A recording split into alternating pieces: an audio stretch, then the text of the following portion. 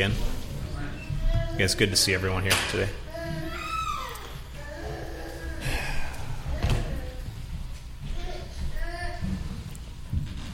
So I want to pray before we begin again. I know I usually do it after I read, but I just want to pray to open us again. So if you would join me in prayer. Father, we confess that we are sinful and not at all worthy of your love and your sacrifice for us. Father, as I speak this morning, let it not be my words, but your words that are spoken. And Lord, may I do justice to Christ. And I ask that you help everyone here to see his beauty and his glory, if only a little bit, through the words that are spoken now. And it's in Christ's name I pray. Amen. All right. So this morning we're going to finish up in chapter 1 of Philippians. Can everyone hear me okay? Good? Okay. So 2 weeks ago we studied verses 18 through 26, and today we're going to go through verses 27 through 30, and this is the end of the chapter. And we needed to do these verses at the end in the context of the rest of the first chapter, so I'm just going to review just a hair, not too much. And you'll see that the reason for this is that we really need to focus. We're starting to focus on the nuts and the bolts, right, of the Christian life. So we went from the greeting and what Paul talks about he's going through, and then we're starting to get to more of the instructive area of the letter. And we do this, in light of the joy also that he speaks of in the beginning of the chapter. So in case you've missed some previous times, I think a lot of people have been here. This joy comes from the eternal salvation that he has, and you should have also. If you've truly repented and believe in Jesus' perfect atonement for your sin. That's where this joy comes from that we're speaking of. And so here Paul starts to turn his attention toward a more instructive tone in order to address the believer's life in Christ. And we'll see this again in chapter 2. And in chapter 2, he starts to address unity in the church, although he speaks of it a little bit here as well. So this instruction is always in the context of obedience out of joy in what God has done for us, as I said already. So he's done it mercifully, gracefully, and he's redeeming his people through Christ Jesus. So with that, let's read our text for today. So if you would stand with me, and we're going to finish up in chapter 1. So this is, again, verses 27 through 30. So starting in verse 27, Philippians chapter 1. Only conduct yourselves in a manner worthy of the gospel of Christ, so that whether I come and see you or remain absent, I will hear of you that you are standing firm in one spirit, with one mind striving together for the faith of the gospel, in no way alarmed by your opponents, which is a sign of destruction for them, but of salvation for you, and that too from God. For to you it has been granted for Christ's sake not only to believe in him, but also to suffer for his sake, experiencing the same conflict which you saw in me, and now here to be in me. You can be seated.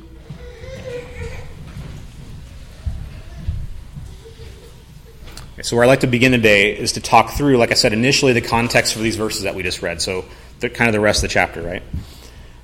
So in this letter to the Philippian church, Paul starts with a greeting and what amounts to a prayer of thanksgiving for the believers in this local church, the church of Philippi.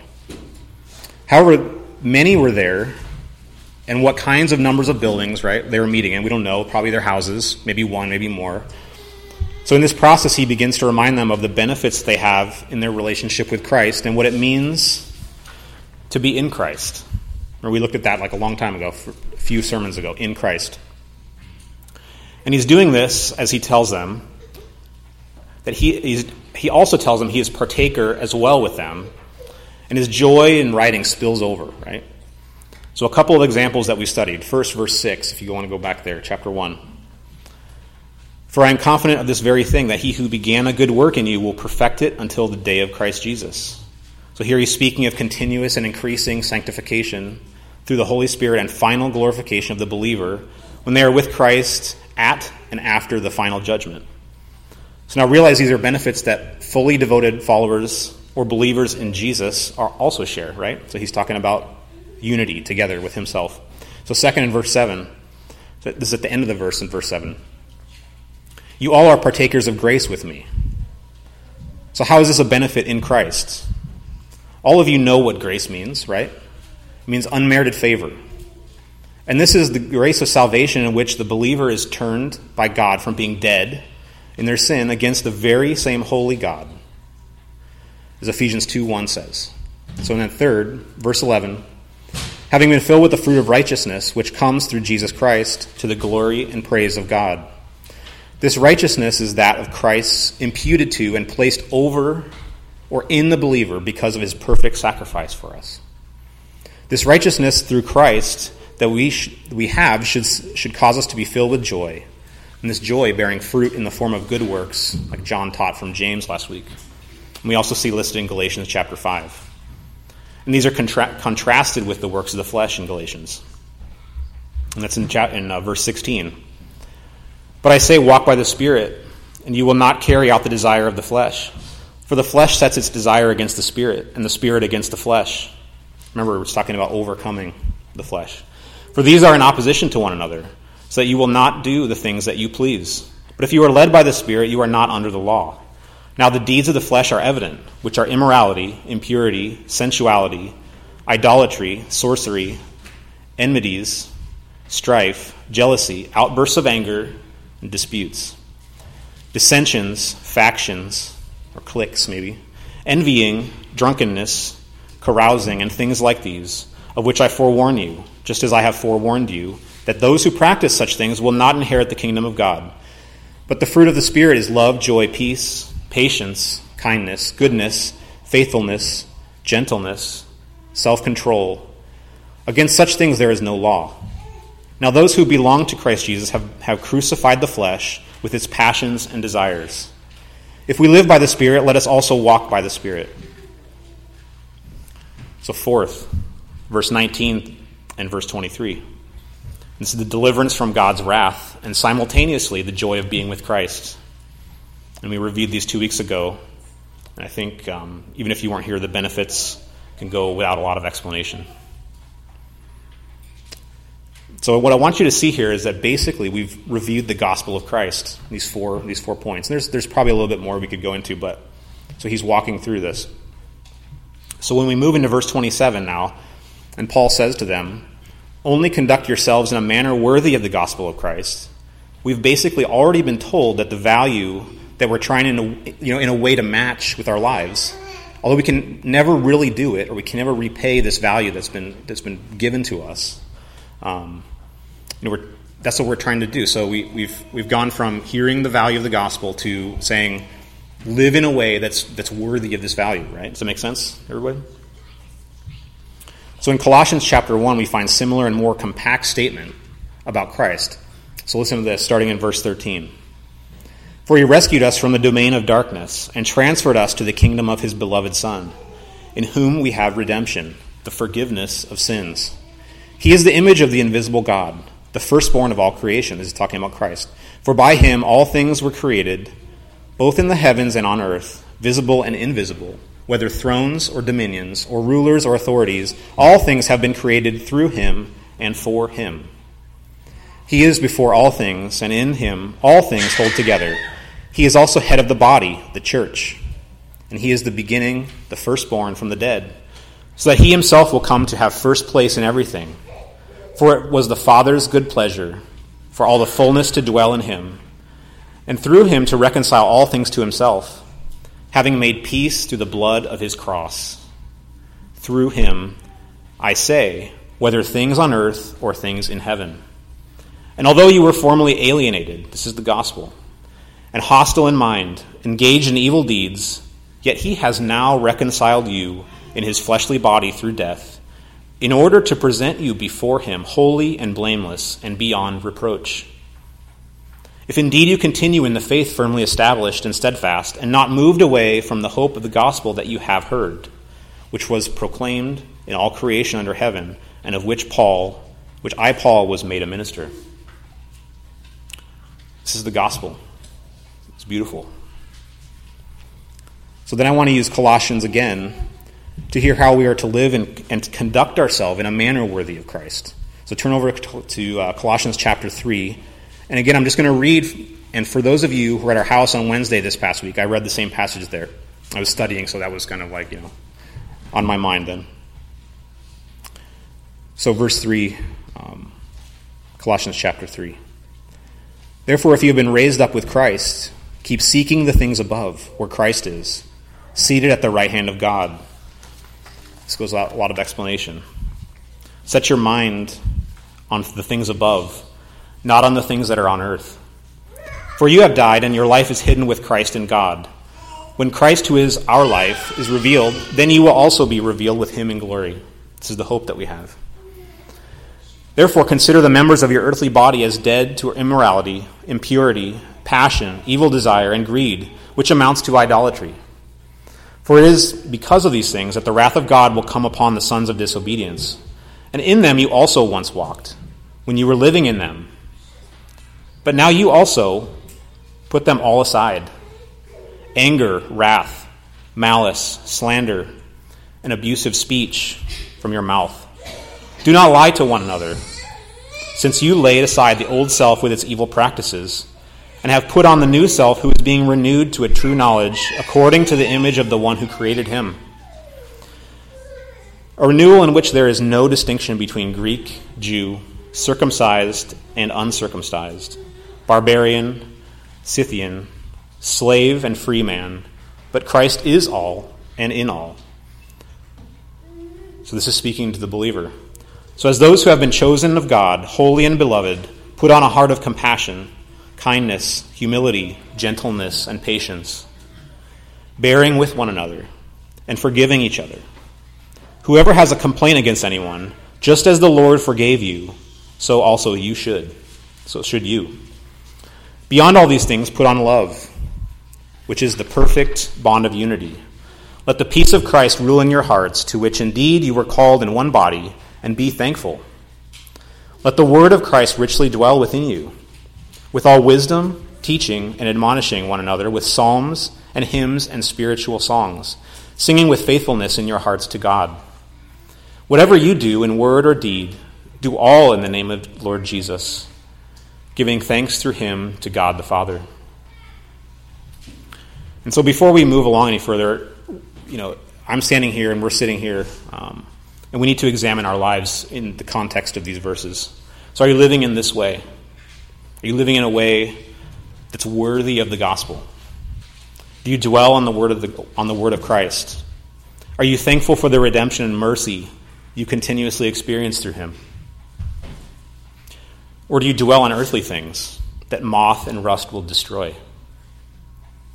Continually dissatisfied with either your looks or your possessions or anything that might be surrounding you? Do you talk with one another with edifying and graceful speech that is worthy of the gospel of Christ and worthy of the price that's been paid for you? Or do you continue to slander one another with abusive speech from your mouth? So please understand that these are believers that Paul's addressing. And this is the church. So what about those who are not? So if you have not believed solely in the work of Christ to save you from the wrath of an almighty and holy God, why do you delay today? Don't you know that death will come as a thief? You do not know the time or the place that your life will be required of you.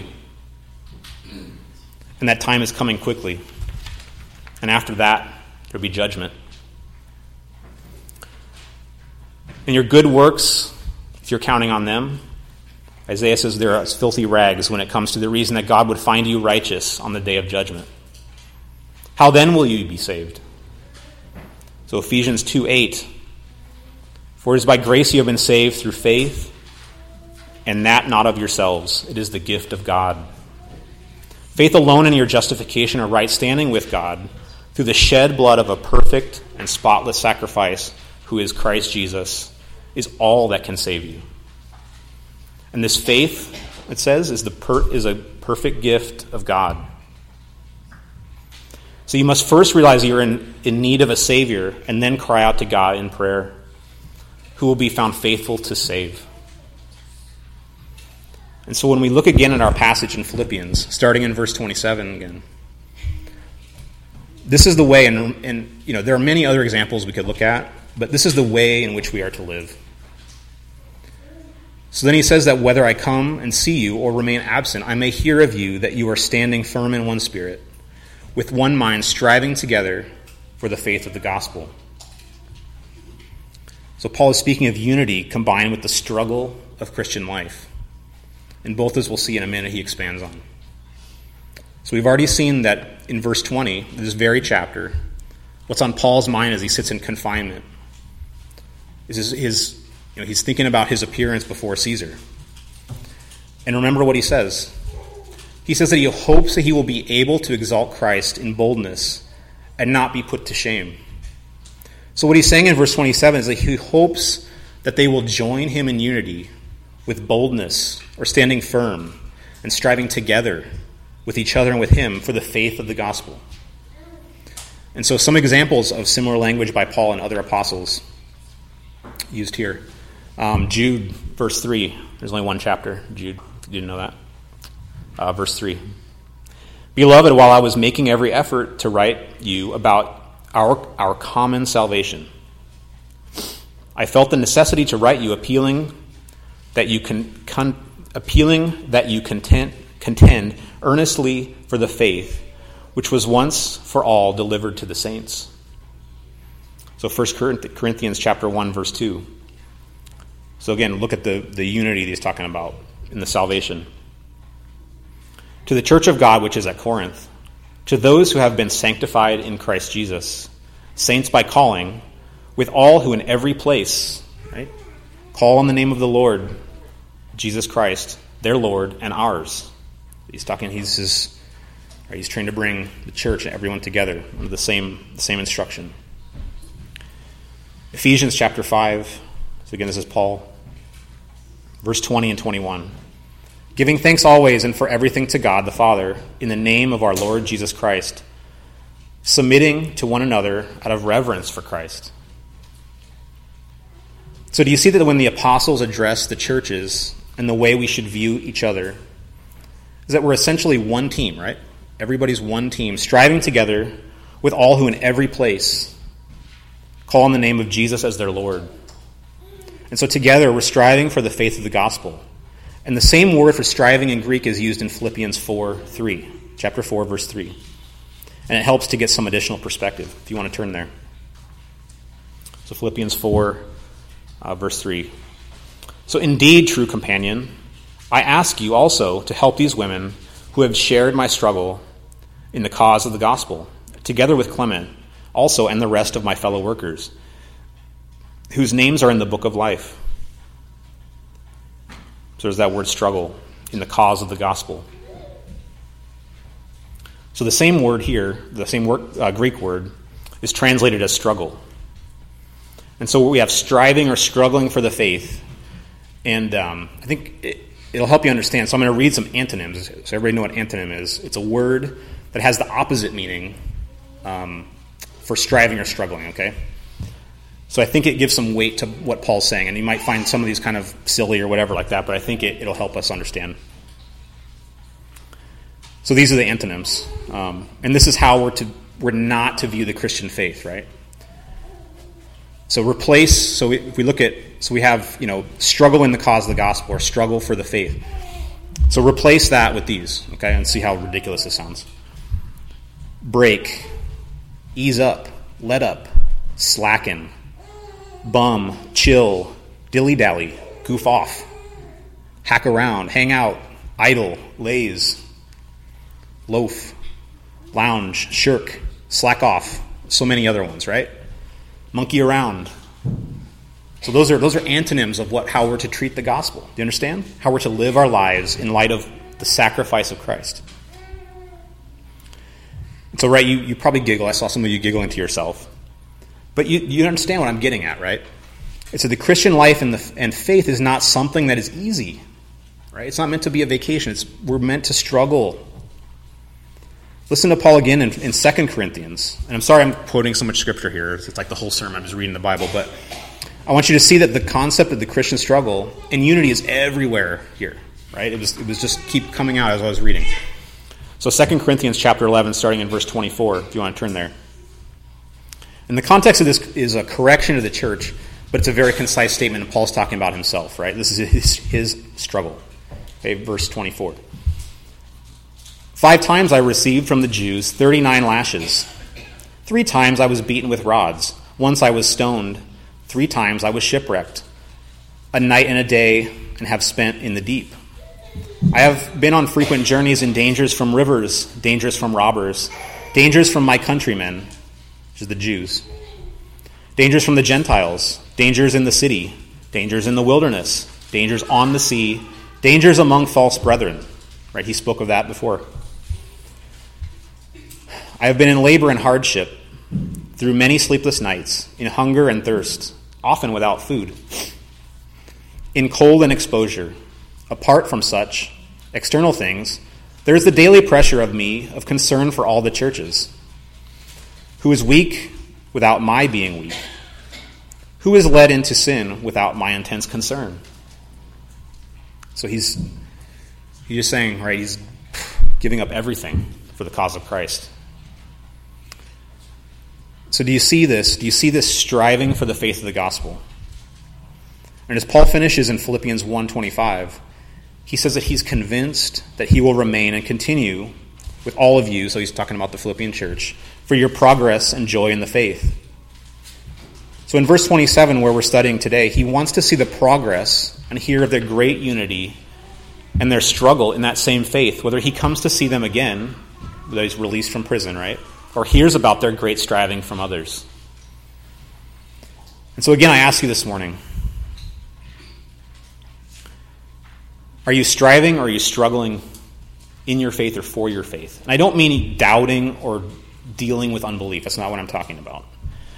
I mean the same thing that Paul is talking about. Are you living a life that's uncomfortable?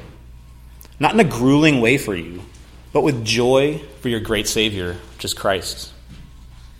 Or are you kicking back, right, as we read in the antonyms, and relaxing, not really knowing him day by day more and more? Do you know his word better by day? Do you strive to love him more? And do you long to be free from sin? Do you long to be free just one day from sin and be with Christ?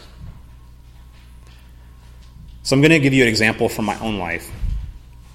And just these words maybe get confusing here, but I don't want you to misunderstand me, so listen to what I'm saying pretty carefully. So this is an example, which means the outcome is not regulative for everyone. So when Beth and I decided to give God control of our family size, which I believe there's scriptural basis for, so I think that Scripture is regulative in this area. So we weren't guaranteed a large family. And that's what I meant by our outcome is not regulative for everyone. It doesn't mean everybody has to do that. And so to put more simply, it's not the number of children, it's how you view them. But as our number of children has increased, it's really caused me to examine, just from a human cost, to myself and to Bethel, whether the effort is worth the cost, if it makes sense. Not like I don't love my children, but it's just, So doing just regular stuff, like making sure everyone is eating, bathing, getting dressed, right, is a ton of effort. So there are nights when I'm brushing 4 to 5 sets of teeth, right? Can you imagine? Not just your own. You gotta line them up and keep going. In a machine or something like that just goes back and forth, right? Yeah, no, probably. I just turn the other way. So there's days, when I come home and there's 10 diapers changed in the garage on the floor, right? By my wife, not me. So of course I love my children and I'm glad that God has given us each one of them. But do you know what keeps us going? It's not like we're trying to reach some goal, a number of children or anything like that, right? It's that each one of them is fearfully and wonderfully made and has the ability to glorify God. And whether it's through their salvation of their souls, the praises that are being sung while they're sitting and playing, just with Legos or whatever. There's so many other things, right, we could talk about. And so it is with all of you and your children, I'm sure. So are you hearing what I'm saying? So whatever challenges or striving that you're doing in your faith, are you doing it with joy and a perspective that is, to quote verse 27 again, worthy of the gospel of Christ? Do you have that attitude? So I don't know if that example is helpful or not, but so we spend so much of our time doing so. It's always what comes to mind, And so I just gave you an example from Paul, right? In where was that? Was it Corinthians? I think. And we can look at so many others, right? Daniel, David, all the prophets, basically, right? And of course, Jesus himself. There's no better example than Christ on the cross. So now I want to move on to verse 28 through 30.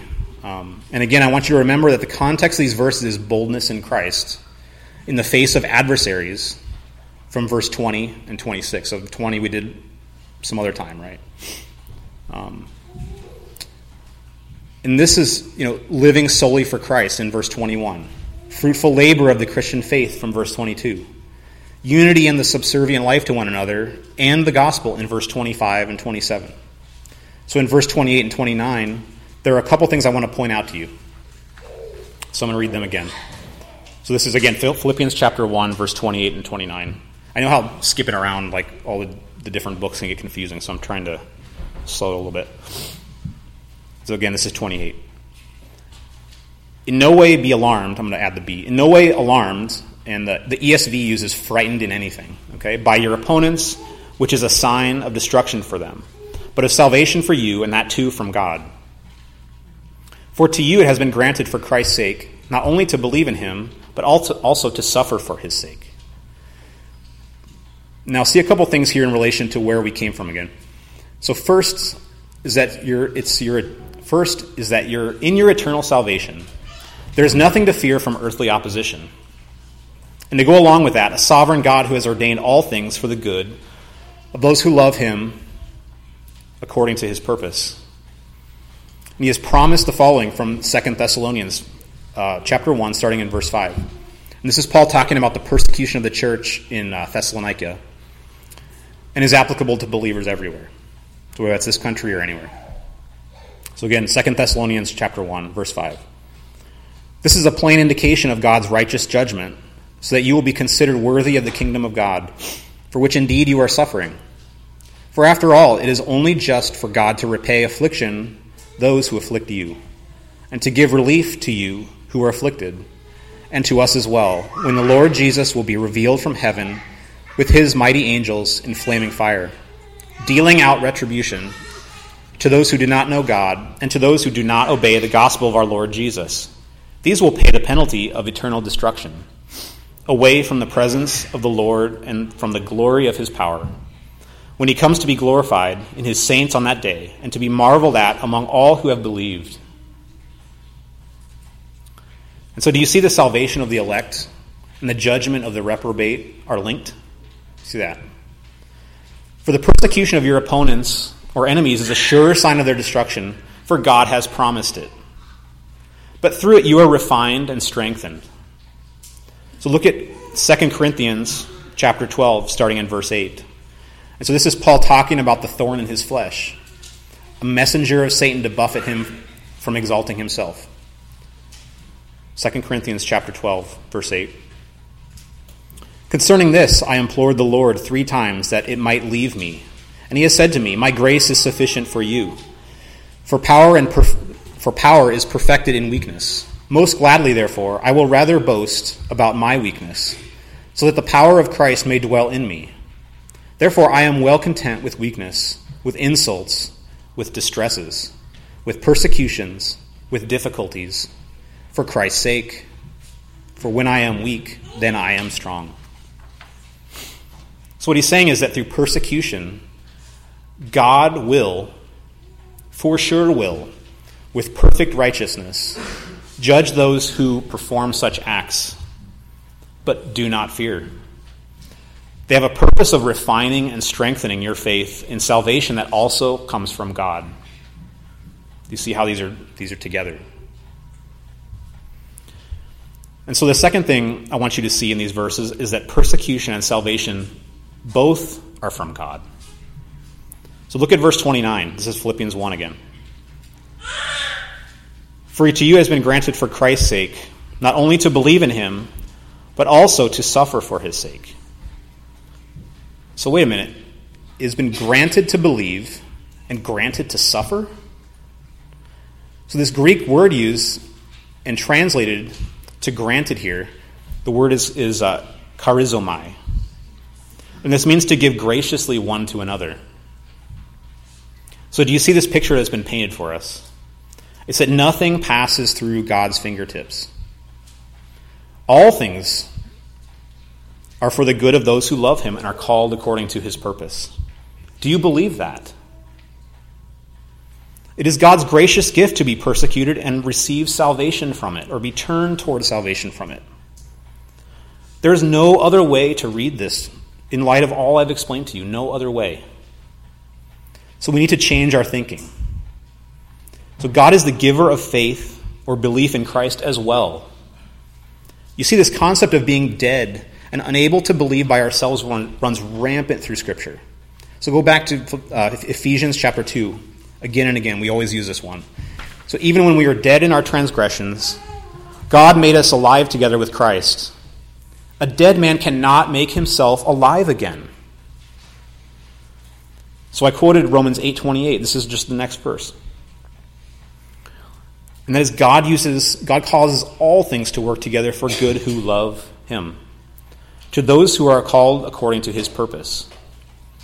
And so what I want you to see is that the relationship between God's granting or the gift of belief or faith, and then what comes next in Romans 8, and that is verse 29. For those he foreknew, and he also predestined to become conformed to the image of his Son, so that he would be the firstborn among many brethren. And these whom he predestined, he also called. And these whom he called, he also justified. And these whom he justified, he also glorified. So do you see how these are related, these verses, right? Not only 29, but also 28. The belief or the faith that God grants, which is required for salvation. The trials that he may grant you, bringing you to joy in your salvation. And predestining that he does before he calls a person to belief, at which point the person becomes alive again in Christ. So what's important about all this is that we understand from Scripture is who God is. There is no uncertainty with him. There is nothing that can frustrate his will. And what he pleases, he absolutely does. And so again, just like last week, what we need to learn, and I think we need to learn this well, is that in the pursuit of the Christian life, striving for the faith, as Paul says, be ready and be willing to be uncomfortable. Be ready and be willing to be injured or to even perish for the cause of Christ. And so remember, we're concerned only as Paul is that Christ be honored, whether by life or by our death. That we live a life worthy of the gospel, worthy of the sacrifice that Christ has made.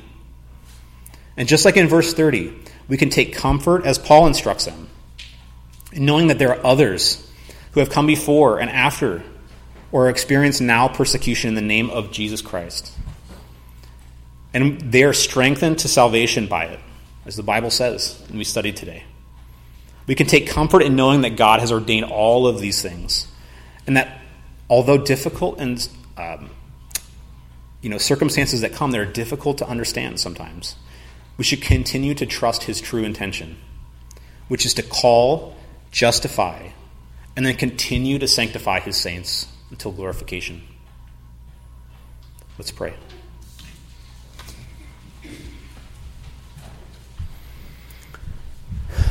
So, Father, I thank you so much for your word. And I know it's taught me so much this week as I've been studying. Lord, let us not forget that you call us to carry our crosses, that we wouldn't build our own kingdom and instead build yours with everything we do, from either our childbearing or our giving or the way we treat one another. So many things. May we go this week and just keep your Son and his perfect sacrifice, and let us lead an uncomfortable life with joy for him. It's in his name I pray. Amen.